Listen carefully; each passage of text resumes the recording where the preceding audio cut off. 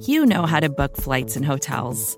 All you're missing is a tool to help you plan that unbelievable travel experience. That's why you need Viator. Book guided tours, excursions, and more in one place. There are over 300,000 travel experiences to choose from, so you can find something for everyone. And Viator offers free cancellation and 24/7 customer support for worry-free travel. Download the Viator app now and use code Viator10 for 10% off your first booking in the app. Find travel experiences for you. Do more with Viator.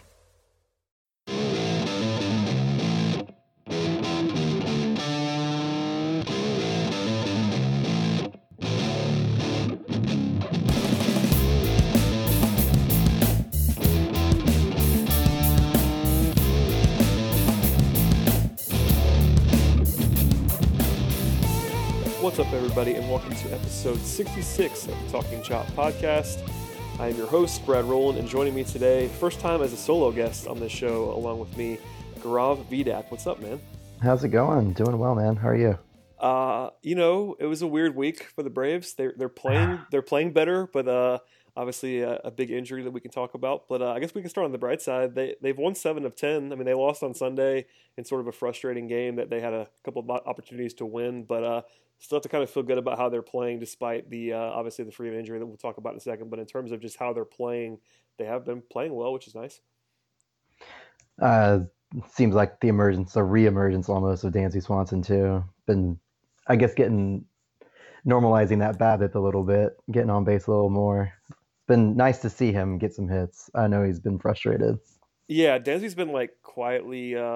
Probably not even so quietly, but his WRC plus is back up to 61, which doesn't sound good, but it was like in the single digits a couple weeks ago. So like he's been pretty darn good lately. I think his OBP in May is like in the 430 range, something like that. If I haven't looked it up today after the game, and he didn't have a great game on Sunday, but still.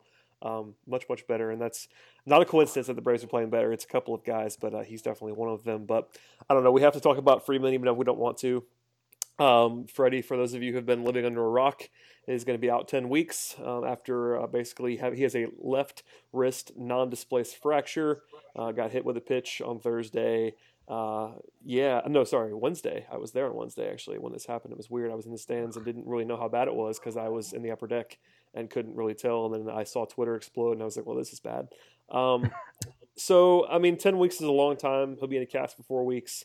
If you just project out the 10 weeks, it's somewhere in late July, which is post All-Star break. That's a very, very long time. Before we get to Matt Adams, I mean, this is kind of brutal, obviously, but what's it going to be like for the Braves to play without? Obviously, they're their best player by a very, very wide margin here for at least 9 or 10 weeks. I'm surprised how we came out and we took 2 out of 3 from the Nationals. We could have tanked, in all honesty, and I really wouldn't mind it either. We got some talented draft picks, and you know me, I'm the minor league guy, or a minor league guy, so I definitely am looking forward to this year's draft as well. It's interesting. We have been playing well, like we literally just spoke about. Dansby Swanson's playing well. I don't know what happened to Matt Kemp this year. Apparently, he just can't get out. Right, like he's got like a 500 BABIP, but I don't care if it keeps on going. Then who really cares, right? Yeah, I mean, Kemp's been unbelievable, man. His WRC plus for the year after another good game today, is 166. That's nuts. And it's crazy. I looked it up earlier, and like his WRC plus, he's 6th among all outfielders. His ISO is like 7th among all outfielders. He's up there. Well, let's be real. He's not up there with Trout, but he's in the upper bracket, and it's kind of crazy. And then, of course, you got Flowers and Suzuki somehow leading the majors, and batting average, but contributions from a catcher, which is something I would have never been able to guess coming into the season.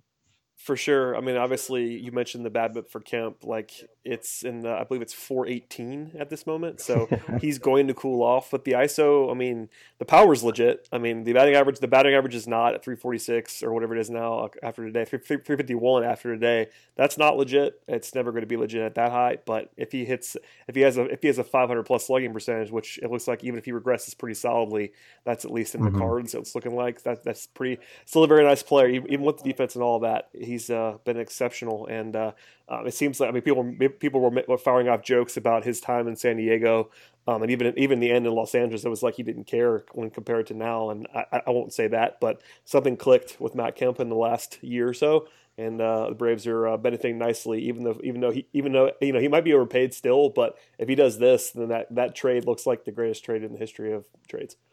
I'm gonna throw out a scenario for you. Let's say Matt Adams plays decently well, and then Kemp is still hitting this well coming to the trade deadline, and you have the opportunity to trade Kemp. I mean, he can't play the field, but he can play in the AL. He's the way he's hitting right now. He makes perfect sense to be a DH. Do you sell? Well, let's be real. You definitely sell, I think. But it's think tough, he could fetch man. anything? Yeah, it's tough because he's making so much money, and it's not short-term money. I mean, it's 2 more years after this at $21.5 million each. Like, that's not that expensive. I mean, it's a lot of money, obviously, for a guy who, as we kind of talk about ad nauseum, can't play the field. But if he goes to the AL, then does it matter if he plays the field? I don't know. I don't know if you actually get enough for it to be worth it. And of course, I mean, Matt Adams would also be bad in the outfield. I think we probably can say.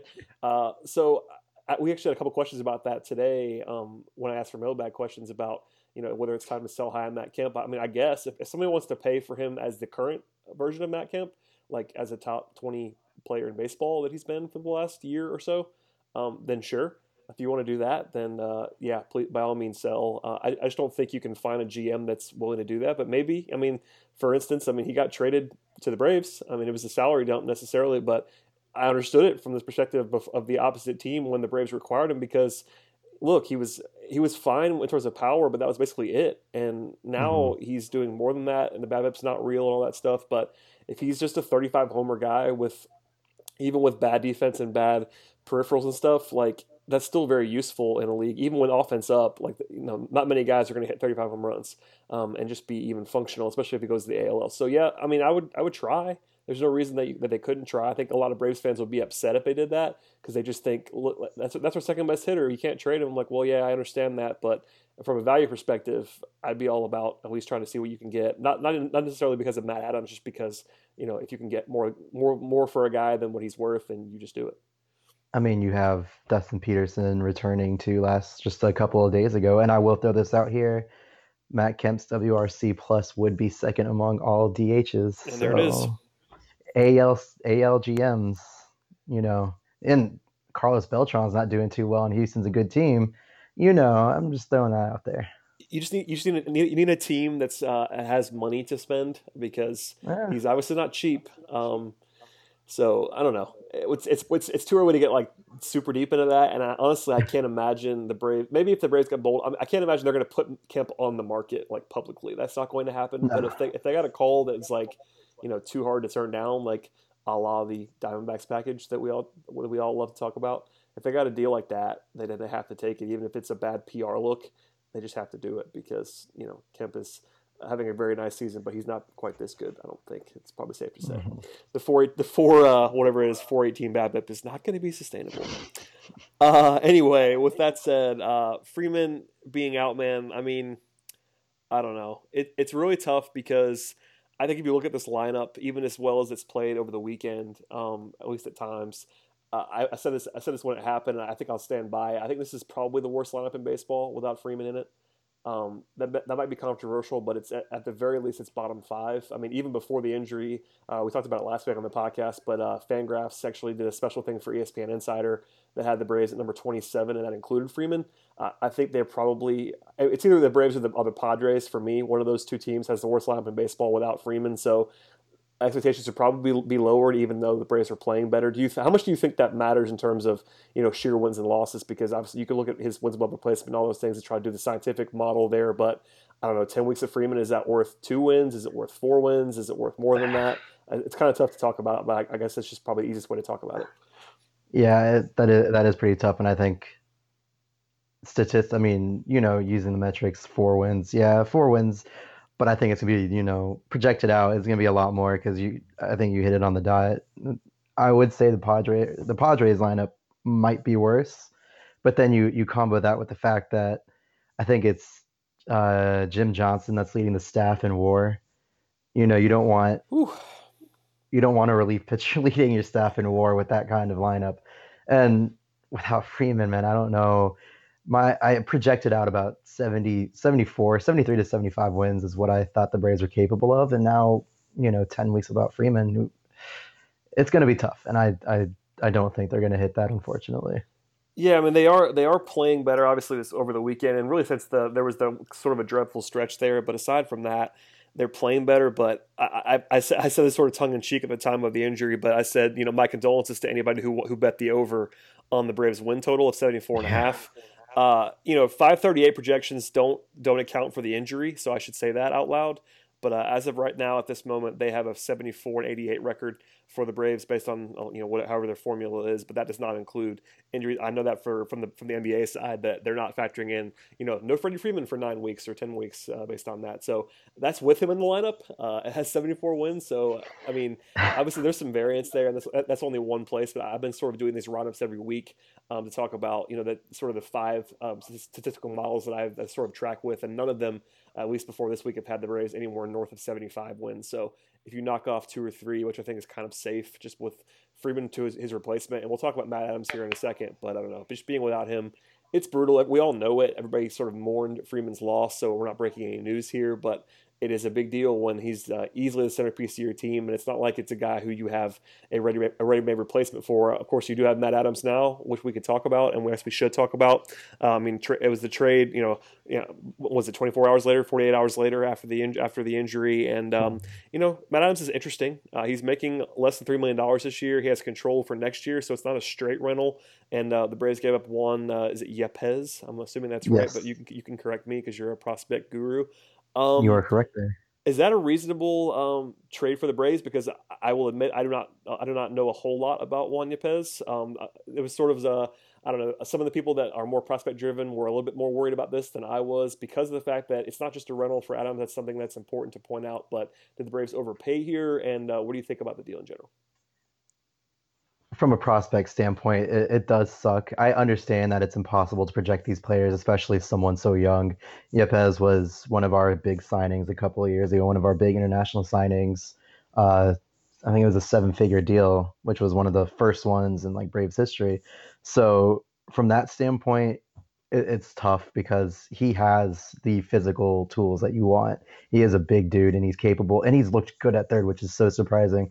Uh, he switched between third to first last year, but apparently during spring training, he showed the wherewithal and like improved discipline with his body, and he's been playing well at third.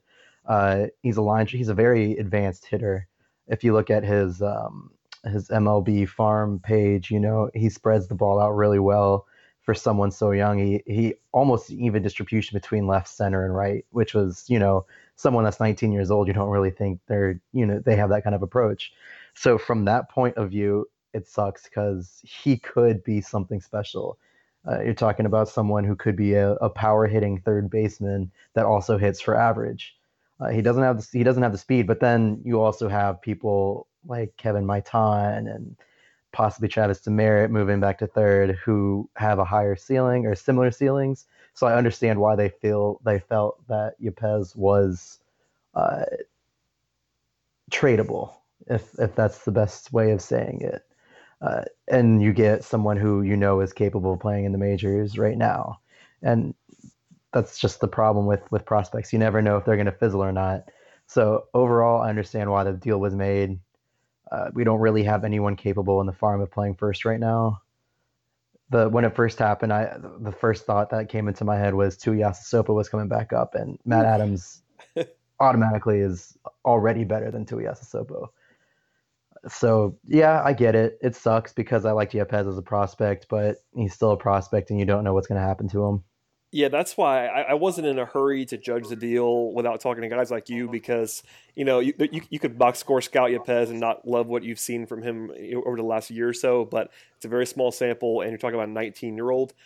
So I would rather defer to guys like you who have seen him more than I have. So that is unfortunate, and that's why I thought it was important to point out that it's not a rental because your first reaction is, oh, don't go do this just to replace Freddie Freeman for 10 weeks, but Adams, as we talked about earlier, can at least feasibly play left field if necessary. And also, look, the Braves just need a bench bat more than anything, to be honest with you. So even if and when Freddie comes back healthy and 100%, and there's not an obvious place for Adams to play, he'll be obviously your best bench bat by a large margin. We've talked about how bad the bench is ad nauseum, and Adams can hit. I mean, he has a career 110 WRC plus and more than 1,500 plate appearances in the majors. Like he's not this awesome hitter, but he's an above average major league hitter, and that's all you can kind of ask for a bench bat. And obviously, he's obviously the best guy who was available because we were talking about scenarios where you have Jace Pearson playing first base or Nick Markakis moving to first base full time or whatever. I mean, you went to Tuiasa Sopo. There's not really anybody in the minors, so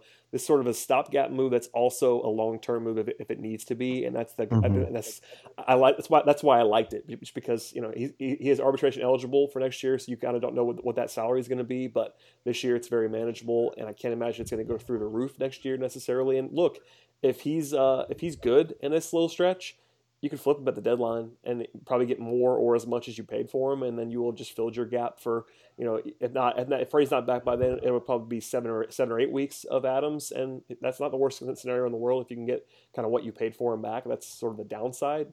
Sign me up for that. It's fine with me. Oh, totally. I think he's the perfect bench bat too because of his splits being for his career being so exaggerated, like a 800 OPS versus right-handed pitching, and then like a sub 600 versus left-handed pitching. So he is a great bench bat, and on a good team, he would be a great bench candidate. Unfortunately for us, he's by far the best first baseman in the organization, not named Freddie Freeman. Oh, for sure. And listen, I mean, it's almost unfortunate. I don't want to say this is sort of going to come out funny, but if Matt Kemp was worse, you could platoon Matt Adams and Matt Kemp in left field. Hmm. Then down the line, obviously that's not going to happen. Kemp's going to play every day until he just falls off a cliff. But that's just I don't know. Adams is not a good. It's not a good outfielder. The Cardinals tried that briefly. It didn't go super well, but he can do that, which adds a little bit more value to, and might be also sort of in the same vein as Kemp. If somebody in the American League looks down and says we want a left-handed bat as a DH first base candidate, he might be interesting to go out and get. So I'm all in. The Braves are better now than they were going to be 2 days ago. Obviously, for the next 8-10 weeks, and even after that, he's a massive upgrade on the bench versus really anybody. You now have a feasibly scary pinch hitter for the first time this season, and for some in a while, honestly, because it was so bad. As you're sort of, I mean, it's true. I mean, it was so bad before that it almost didn't matter. But I don't know, man. I guess that's kind of all we need to say with Matt Adams. But I like the deal. That's sort of the big takeaway. And prospect guys can mourn for Yepes, and it sounds like you are as well. But it was. We should got something useful. It wasn't like you just gave him away for nothing. Hmm. With that said, sort of some other roster shuffling this week. Donis Garcia is on the disabled list. Initially, Yohan Camargo came up, but now Rio Ruiz is up, and Camargo is down, and they elected to keep Rio on the roster at least through today. Through today, Rio is safe. I'm wondering how you feel about that, and also the fact that Emilio Bonifacio cannot die. I honestly have no clue. I tried to rack my brain thinking about why Bonifacio is still on this roster and Camargo isn't, because Camargo is okay. He's better. There's no gentle way of putting it. Camargo is better than Well, Bonifacio. at least with Camargo, he can play defense. Yeah, right. That's one thing And people he were can do. trying. Yeah. Sorry, go ahead. No, I said that's one thing that he can do. I'm not really sure what Bonifacio can do aside from I guess he can be a pinch runner, but that's basically it. People were trying to tell me that the reason this was done was to make sure Camargo got at bats all the time or everyday at bats, which I understand. But then you're talking about the quality type of at bats of Major League versus AAA, and then he's still going to be better. He could still find playing time in Atlanta. I don't know. It makes the big league team worse, which I don't believe is the proper way to field a roster. But perhaps I'm wrong on that. You know, Rio, he's played well so far. Of course, it's only been like a couple of games or one game. Uh, I am terrified because I've watched him versus left-handed pitching, and he's virtually unplayable. Versus lefties, versus righties, he mashes, and I totally get it why he played against Strasburg tonight, or yeah, today. Uh, but versus left-handed pitching, it's tough to watch. That's why I figured you'd have Camargo because you can actually, while he doesn't do well against lefties, I think he has a similar like 500 OPS versus left-handed pitching, 581 versus lefties, while Rio has a 560. So they both aren't good against lefties. Camargo doesn't look like he struggles as much against them. So I thought for sure Camargo would be the third baseman with Rio back down in AAA, so he can get more at bats because he was at one time considered the third baseman of the future. So yeah. Long story short, I don't understand. Yeah, I was gonna ask you actually about Rio's long term, and it sounds like you are not super encouraged based on the splits, but I don't know. Garcia could be back relatively soon, and the initial reports were that he wasn't going to be gone long. I have a little bit of fear that he's going to come back and Rio's going to go away and never be heard from again, just because of the way that they've treated Rio so far. But he's up for now. I mean, what do you think is going to happen when and if Garcia comes back, like maybe later this week? If it's a minimum stay, what happens then? Does Rio just go back down and sort of business as usual, or is there any chance that they actually can get rid of Bonifacio? Let's hope they get rid of Bonifacio and then Rio stays up. Just platoon Right them. now, Just platoon Ruiz yeah, and right. Garcia. It's so easy. Like, As why? just straight up, Rio is a better defender than Garcia too. So with the bat, you could platoon him, and it would make a lot of sense. And then you get better defense on days where Rio's playing. So yeah, I would totally do that, and I'd get rid of Bonifacio. Do you think? I mean, you would know this more than I would. Do you think? I mean, along the lines of platoon, I guess the worry there would be that you're not giving Rio an opportunity to improve against lefties. Do you think he's the type of guy who can be your guy at third base long term? Because I mean, that'd be the concern for me. The only concern for me in doing that would be if you really think that Rio's going to be your guy long term, that you need him to improve against lefties. He's not going to do that just sitting on the bench in the majors. So people are gonna hate me for this, and I hope I'm wrong, and he makes me eat crow. I would love nothing more than that. I've seen him versus left-handed pitching for the last 2 years, man, and he's not good. And he's gotten as many at bats as possible against them. And if you talk to some of the other minor league guys over at Talking Chop, uh, his approach has improved since last year, but it's gone from it looks like he's scared of the ball to he actually stays in the box, but he still doesn't know what he's doing against left-handed pitching. So no, I don't think he projects as your everyday third baseman. But I would love to be wrong. Don't get me wrong. Yeah, I mean there's nothing wrong with that. I mean there's things that I don't enjoy saying on this podcast that I will still say and hope to be wrong about, but that's I kind of am with you on this, and I don't think at the very least I don't think Rio's ceiling is so high that it's worth not platooning him now. If that makes sense, like even if the light came on to a certain degree, he's just going to be an okay option at third base long term. I mean, maybe I'm wrong about that, but I don't really see the ceiling to where you need to be like terrified about hurting his ceiling because of the fact that he's going to be up too fast and not be hitting left-handed pitching. I don't know. I just think he's Yeah, going to you be more of a can't. role player anyway.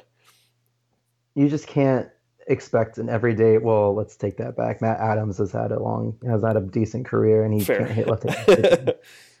So who knows? It's tough. I don't know, man. I mean, I don't know. Anyway, Rio will be up for hopefully the rest of the season. If you're asking me, and he basically only has to survive one more thing. The problem is if Garcia comes back, there's the bizarre obsession with Bonifacio, even with Santana on the roster. So I guess I wouldn't be too comfortable with Rio staying around, at least beyond that. But hopefully we're wrong about that. In terms of other roster stuff, and I swear we're going to get off of this, there's just a long list of news things this week. Eric O'Flaherty's on the DL with lower back tightness. He's been bad this year and apparently hurt his back warming up. Actually, not even warming up, basically just running pregame the other day.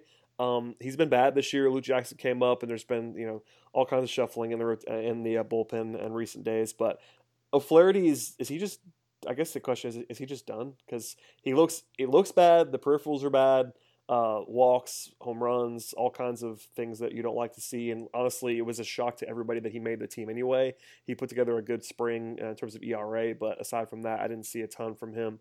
How do you think about EOF right now? Because I mean, obviously he's still on the team right now. He's only on the DL for a short stint, but could that be the end of EOF potentially? Unfortunately, yeah. I like the dude, but in that quote after the whole Jose Bautista Kevin Pillar thing, it was That was hilarious. funny. But he's not usable, and Luke Jackson's got a much higher ceiling.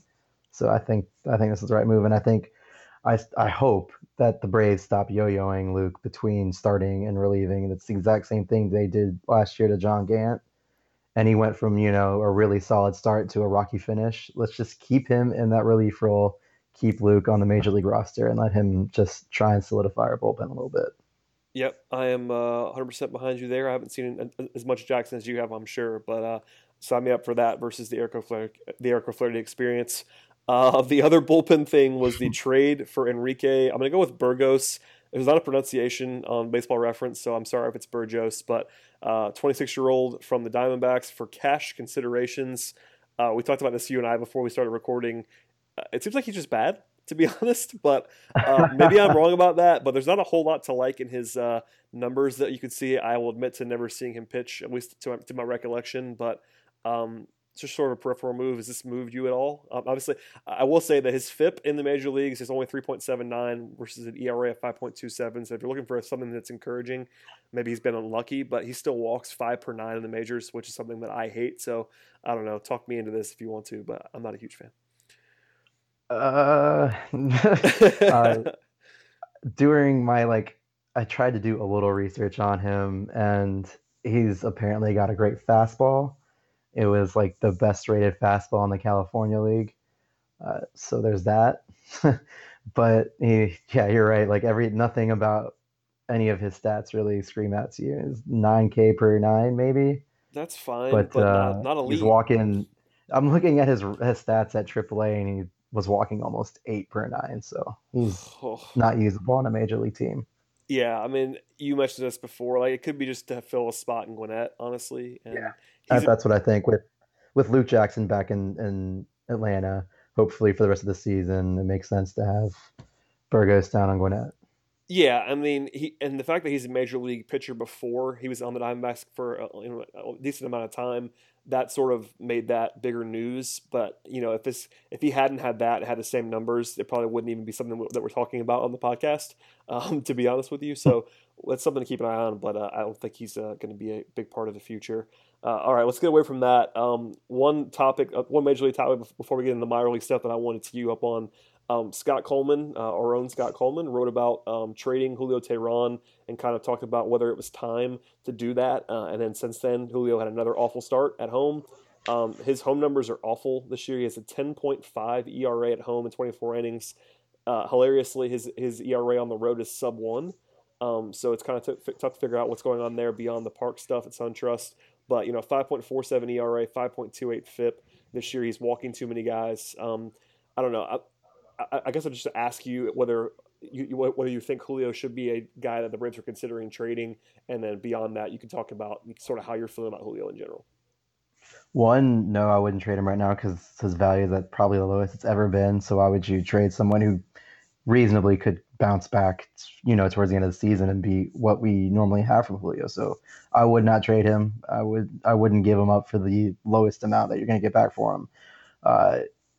The other side of it, I've talked to some people who watch him a lot closer and who are a lot better at analyzing pitchers or analyzing players in general. And there was a lot of concern from them that he could be somehow hiding an injury because it looks, I can't remember exactly what they were saying, but based on how, like his leg kick and how he was landing, it's just different from previous seasons. So they weren't sure if maybe he's like harboring a small injury and that's what's contributing to it. So, no, I wouldn't trade him. He's also one of my favorite prospects for the longest time. He's been one of my favorite players on the Braves for the longest time. So that aspect of it would be just like disheartening. I've already lost Jason Hayward, who was my Braves crush for the longest time as well. So Julio being dealt would not be nice to me. And just on the other, the real reasoning behind it would be I wouldn't trade him because again, if this is the lowest his value has ever been, and it just makes no sense to do it. Yeah, I'm with you 100% on that. I would have felt that way even if he was pitching well. To be honest, I've always thought that his contract and how cheap it is Yeah. Oh yeah. for this team, like you need to keep him. I mean, even if you think Julio's a number 3 starter, that's incredible value on his contract. So, like, even if you think he's gotten lucky when he's been good, and he's just sort of a guy, that it's still a huge value, and I would keep him unless you just get bowled over. And listen, for better or worse, like you need him to be better this year, obviously, but he's still far and away your best pitcher. I mean, unless things have just gone so wrong, over the small sample, I'm not willing to give up on Julio based on what we've seen for a long track record. So even if you love Folty, Julio is your best pitcher. So if you want to win it all this year or even next year, like you're not gonna be able to revamp your whole rotation with all the young guys who are a lot of fun. Most of them are a couple years away. So if you want to win anytime soon, you need Julio Teheran. So that's kind of where I've always been with it. But especially now, your point is a good one that this rocky start is not going to it's certainly not going to increase his value. Maybe if he sort of lights out here for the next stretch. And listen, if you look at the numbers, he's been really unlucky at home and really lucky on the road. So the hilarious splits are just kind of what they are. It's going to come back to the mean on both ends. But I don't know, man. I definitely wouldn't trade him. But it's worth talking about. And by the way, in the end, Scott wasn't arguing to trade him. That's the funniest thing about it. People just when you see a title of a post, people assume that you want to trade him. And Scott basically said, no, I wouldn't trade him. But it is worth talking about. And people keep asking us and asking me. I'm sure they ask you what you think about it. I wouldn't do it, but it's obvious. I mean, with the way that Copies handled things, basically everybody short of Freddie is untouchable. I mean, is touchable, so to speak. Freddie's really the only guy, and I guess Dansby now. Those two guys would be untouchable. Everybody else is available. So I get to talk about it. I just wouldn't do it. Same. I wouldn't do it. And there you go. All right. Well, let's talk about some minor league stuff, man. Obviously, this is not my area of expertise, so I will defer to you. But one thing to sort of get the conversation started, this is actually about a week ago now, but I have a note to talk about it last week, and I just didn't talk about it. We ran out of time. But the Baseball America Top 100 got an update, I believe, like 8 days ago. The new top 100 includes Ozzie Albies at number 8, Colby Allard at 28, Mike Soroka at 44, Ian Anderson at 60. Ronald Acuna at 62, which seems really low. Kevin Maitan 71, Sean Newcomb 72, and Luis Gohara at 94. That was pre-injury for Gohara, by the way. Anything scream at you as being crazy there? I think I voiced my opinion on Acuna being very, very low, in my opinion, on that list. But anything else crazy, or do you disagree with me on Acuna, perhaps?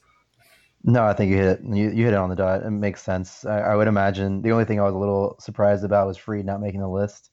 I think Fried's a better pitcher than Johara.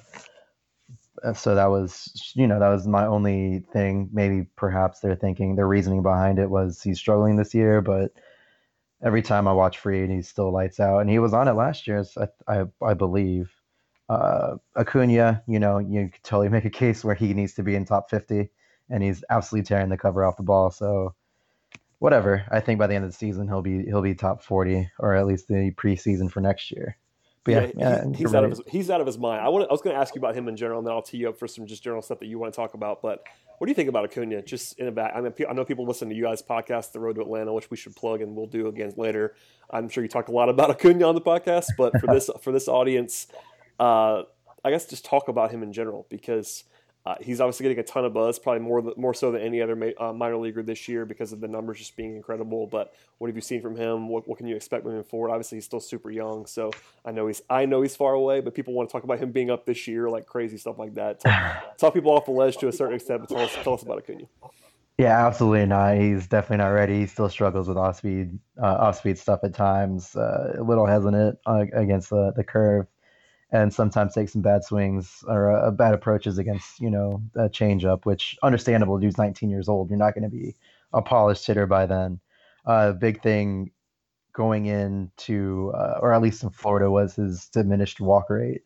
And then he gets promoted. It was down to like 6%. He's always been a career, by career, I mean 2 years. He's always had a walk rate of over 10%. And then he moves up to Double A, where you end up facing higher quality pitchers, and his walk rate's almost up to 20%.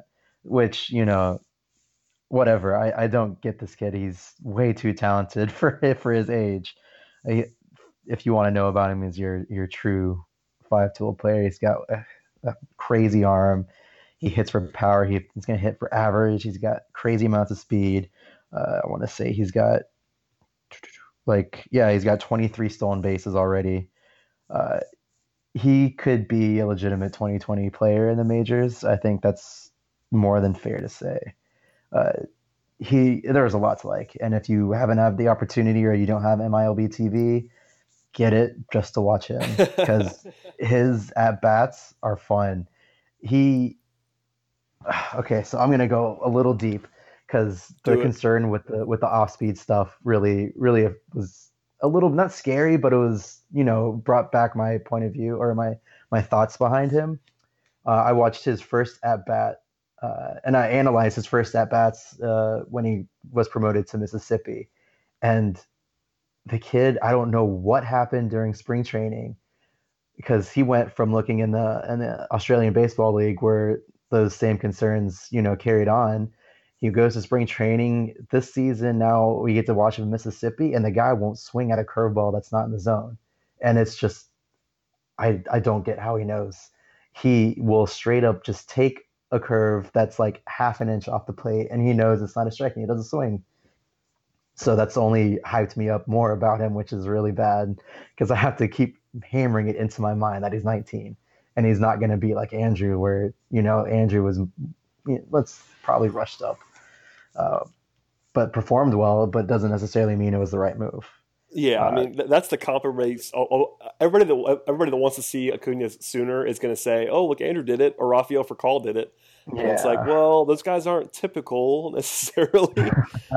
So yeah, I'm with you all the way, and I don't know. It's good. It's good to hear some deeper stuff because that's not what I'm going to be able to give most of the time. But everything I see and everything I hear from you guys and Eric, and I don't know. I'm super excited, but I do want to tell people to just kind of relax a little bit in terms of just how fast they can move because even the best guys usually don't move quite as fast as people want them to move.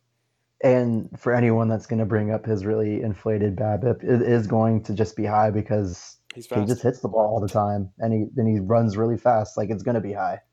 So Some guys are going to do that, especially guys that can run yeah. like he can. So I mean, it is what it is. Um, I was going to just ask you sort of open endedly. I mean, is there anything that surprised you? Any big takeaways you've had from the minor league system? Obviously, it's been, I think, by all accounts, an encouraging start to the year for the entire system as in general. But is there anything that's been good or bad? I mean, kind of I'll just sort of dealer's choice here that you want to talk about in terms of something that's impressed you or surprised you so far this year. So some of the here's a good thing and a bad thing. Everyone has questions about catchers in the organization, and Cade Savic has come into the season. He's played so well. I still think most of us over at Talking Chat profile him as a bench or as a backup uh, catcher, which might happen. But right now he's doing really well. He's sporting a 760 OPS in Mississippi, like nothing amazing, but certainly not bad. And he's already probably your best catching. Uh, if something were to happen catastrophically to one of Flowers and Suzuki, and then Wrecker gets hurt, Civic would be your number one choice to go up there, which is kind of not the greatest thing to say, but he still performed well. Uh, Brett Cumberland, who was a draft pick, I think 2 years ago, has one of the strangest stat lines I've ever seen. Dude is he's hitting like 215, but he's got like an 890 OPS because he's sporting a walk rate of like 20%, and he's gotten hit by pitches like 13 times. What? Yeah, it's ridiculous. He's this year's Ray Patrick, I guess, but yeah, he's getting on base, and you look at the OPS and you're like, oh crap, maybe he's got things figured out with the bat. But then you see he's got a 215 batting average. You're like, oh well, I don't exactly know how to evaluate him as a prospect. uh, I think the whole thing right now is probably the ascension of Carlos Franco, who he's not a prospect. It's like 25 years old, but he profiles as a pretty solid hitter. He squares up the ball really well. He cut down his strikeout rate a whole lot, and his line drive rate is way up this year, and it's turned in those line drives have turned into home runs, and he's got like 13 on the season. He ended up getting promoted to Gwinnett for the first time, so he's playing AAA for the first time. I think he's 25 years old, and he becomes like a possible bench option later in the season because he's got some pop. He's got good plate discipline for the most part, and he's got a good approach to the plate. So he could possibly find his way. And he's usable at third. I think is the best way to project his defense. He's more of a first baseman than he is a third baseman. So if something happens with Matt Adams, you might see Carlos Franco up at first. There is my bold prediction. You heard it here first, folks. No, I mean, it's funny. I'm confident that I've not said the words Cade Zavic or Carlos Franco in my entire life outside of at least in recorded form. So a couple names to keep an eye on. So yeah, that's exactly what I wanted from you. So I appreciate that. We did get trying to go unconventional. No, I like it because I feel like I do feel like some of the time that we talk about the same guys over and over again, it's because they're really good. So it's not like it's a bad thing, but even and of course the guys who are closer to the majors get more time than others as well. But good to hear a couple of names that people are not super familiar with. Maybe they'll go and research on their own. We did get one question that I wanted to tee you up with, and it's about one of the more famous guys, Ian Anderson. Patrick Mollett asked, does Ian Anderson profile as a guy with control problems or just bad luck recently? And he has a 5.4 walk rate this year. It's only 8 starts, but sort of concerning, although the strikeout rate's way up as well, so maybe that's not the worst thing in the world. But you've probably seen him more than I have, so I will defer to you. No. No, he's struggling right now with his fastball command just a little bit, and he'll hammer that away because this is not really normal with him as a pitcher. It'll be fine. It might be like a little more, but at max he's like a 3 to 3.5 walks per nine kind of pitcher. He's just struggling. He's got a little control problem with his fastball, and he's hanging his curve a little more than normal. But yeah, it's like no. And there it is. By the way, he turned 19 on May 2nd, so that's ridiculous. Not a whole lot to worry about with Ian Anderson. I do want to ask you one thing, and specifically about the high minor stuff, and it's honestly the question I'm asking everybody when they come on. So, who do you think would be the best pitcher right now if something happened to Colon or Garcia or Dickey, and the Braves had to go with one of these guys? Who would you, just for purely this year only, honestly, do you think Sims, Whistler, or Blair would be the best? I know it's sort of depressing, but I think it's going to actually be a thing that matters. So that's why I'm asking people this. If you listen to the Road to Atlanta podcast, get the plug in. You probably heard my thoughts on Sims, and I'm not sure how he's doing it because I watch his starts, and his fastball is still straight crazy flat. He's got a great curveball, and his changeup is okay, but his fastball just seems so hittable. And I honestly, I'm not sure how he's succeeding as much as he is, because right now he's like lighting it up. He's doing an incredible job down in Gwinnett. But because of what I've seen from him, from his starts, it's a little concerning. Yeah, I know that was probably not the answer most people wanted to hear. Whistler has been just downright awful. Yep. In Gwinnett.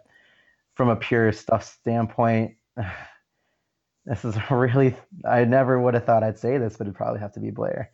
Which is crazy. I think that's the name that I would have said at last a couple weeks ago even, but I don't know. I mean, on the bright side with Sims, Sims is the most intriguing because we just haven't seen him. So I think people are just tired of Whistler and Blair, and with good reason, because Blair has obviously been awful in the majors when he's pitched, and Whistler's just been bad everywhere recently.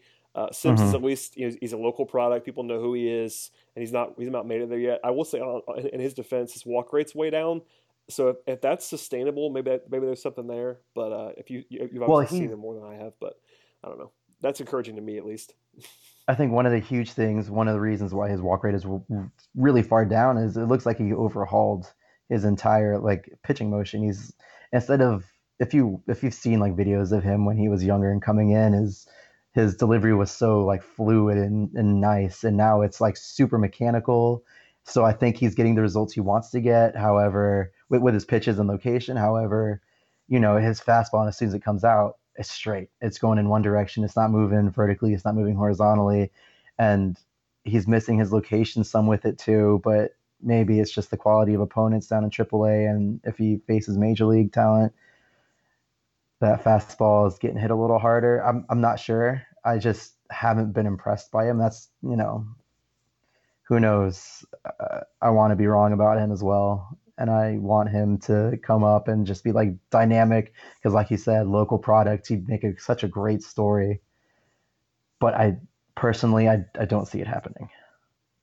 Yeah, I'm kind of with you, but hopefully we're wrong. Of course, former first round pick too, so we'll see. But he'll always be famous until he arrives. I guess I don't know. I'm scared to even ask this, but Sean Newcomb maybe by the end of the year? No. No? Yeah, no. Out of the four of them, Newcomb has looked the best, and he's looked like he looks like the prospect that was the number one prospect over in the Angels organization. And honestly, if I had to choose right now, 100% Newcomb. He's looked good. I was hoping that'd be your answer because he's obviously the best prospect and the most intriguing, has the best arm, all those things. It's just it's not always been consistent. But if you're liking what you're seeing, that encourages me in a big way. The numbers are pretty Yeah, good too. So I picked Blair out of those three, oh, but I know. if I That's had I an mean yeah. opportunity, yeah, I feel like 100% Newcomb. I feel like Nuga's in a different class almost, which is why I didn't include him. Just Oh, because I gotcha. Yeah, yeah, he's actually a prospect, and the other three really yeah, are. I mean, if you get anything out of the other three, then you're winning. I mean, Newcomb's walk rate's still too high, but if he's gonna strike out 11 per nine, which he's been doing this year, that doesn't matter quite as much. I don't know. He's getting older, but like I feel like it's only because all the other prospects that the Braves have are so incredibly young that we think of Newcomb as old. He's still 23. Like he'll be 24 in like less than a month, but still, like he's not actually old. no, not at all. He's looked by far the best out of all four, and I want him in the Atlanta rotation. The walk rate is high, but that's just who he is as a pitcher. And if you walk someone and then strike out the side, whatever. Is it going to happen though? Do you think like bold prediction time? If he stays healthy, do you think he makes an appearance in 2017 at some point? I do. Oh, good. Just because R.A. Dickey and Bartolo Colon, there's nothing really there that makes you Yeah, excited.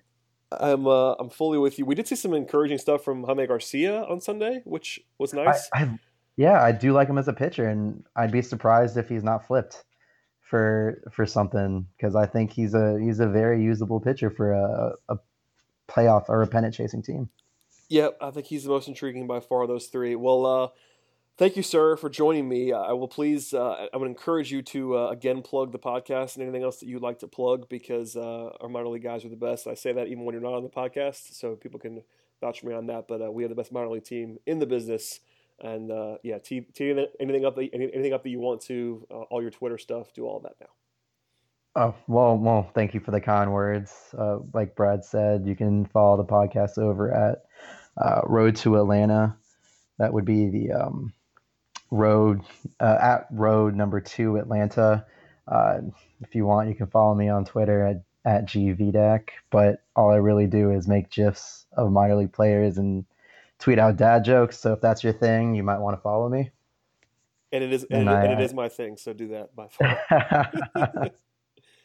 No, you're a great follow, especially when the Hawks arrive because you're a Hawks guy too. So I am. Oh man, Atlanta United too. Oh goodness, oh I'm yes, like yeah. I'm not falling in I'm love with not that team. I'm not a soccer guy. I'm starting to not that I'm getting the bug, but I understand why people get it because I know the atmospheres have been crazy, and this is a soccer town. Even though the Braves, I'm sorry, the Atlanta hasn't had a soccer team until now. So I think I might at some point get into it a little bit. I don't really love the sport very much, but the Mhm. atmosphere and sort of the way that the cities revolving around it has been fun so far. Even as someone who's not a big soccer guy, I've watched some soccer, which is noteworthy for me because that's not a sport that I enjoy, but it's been fun. It has. I have season tickets for Atlanta United, and it has been one of the most amazing atmospheres. Well, no, not almost. It is the most. It is the best Atlanta sports atmosphere probably ever. It's up there with a Falcons playoff game.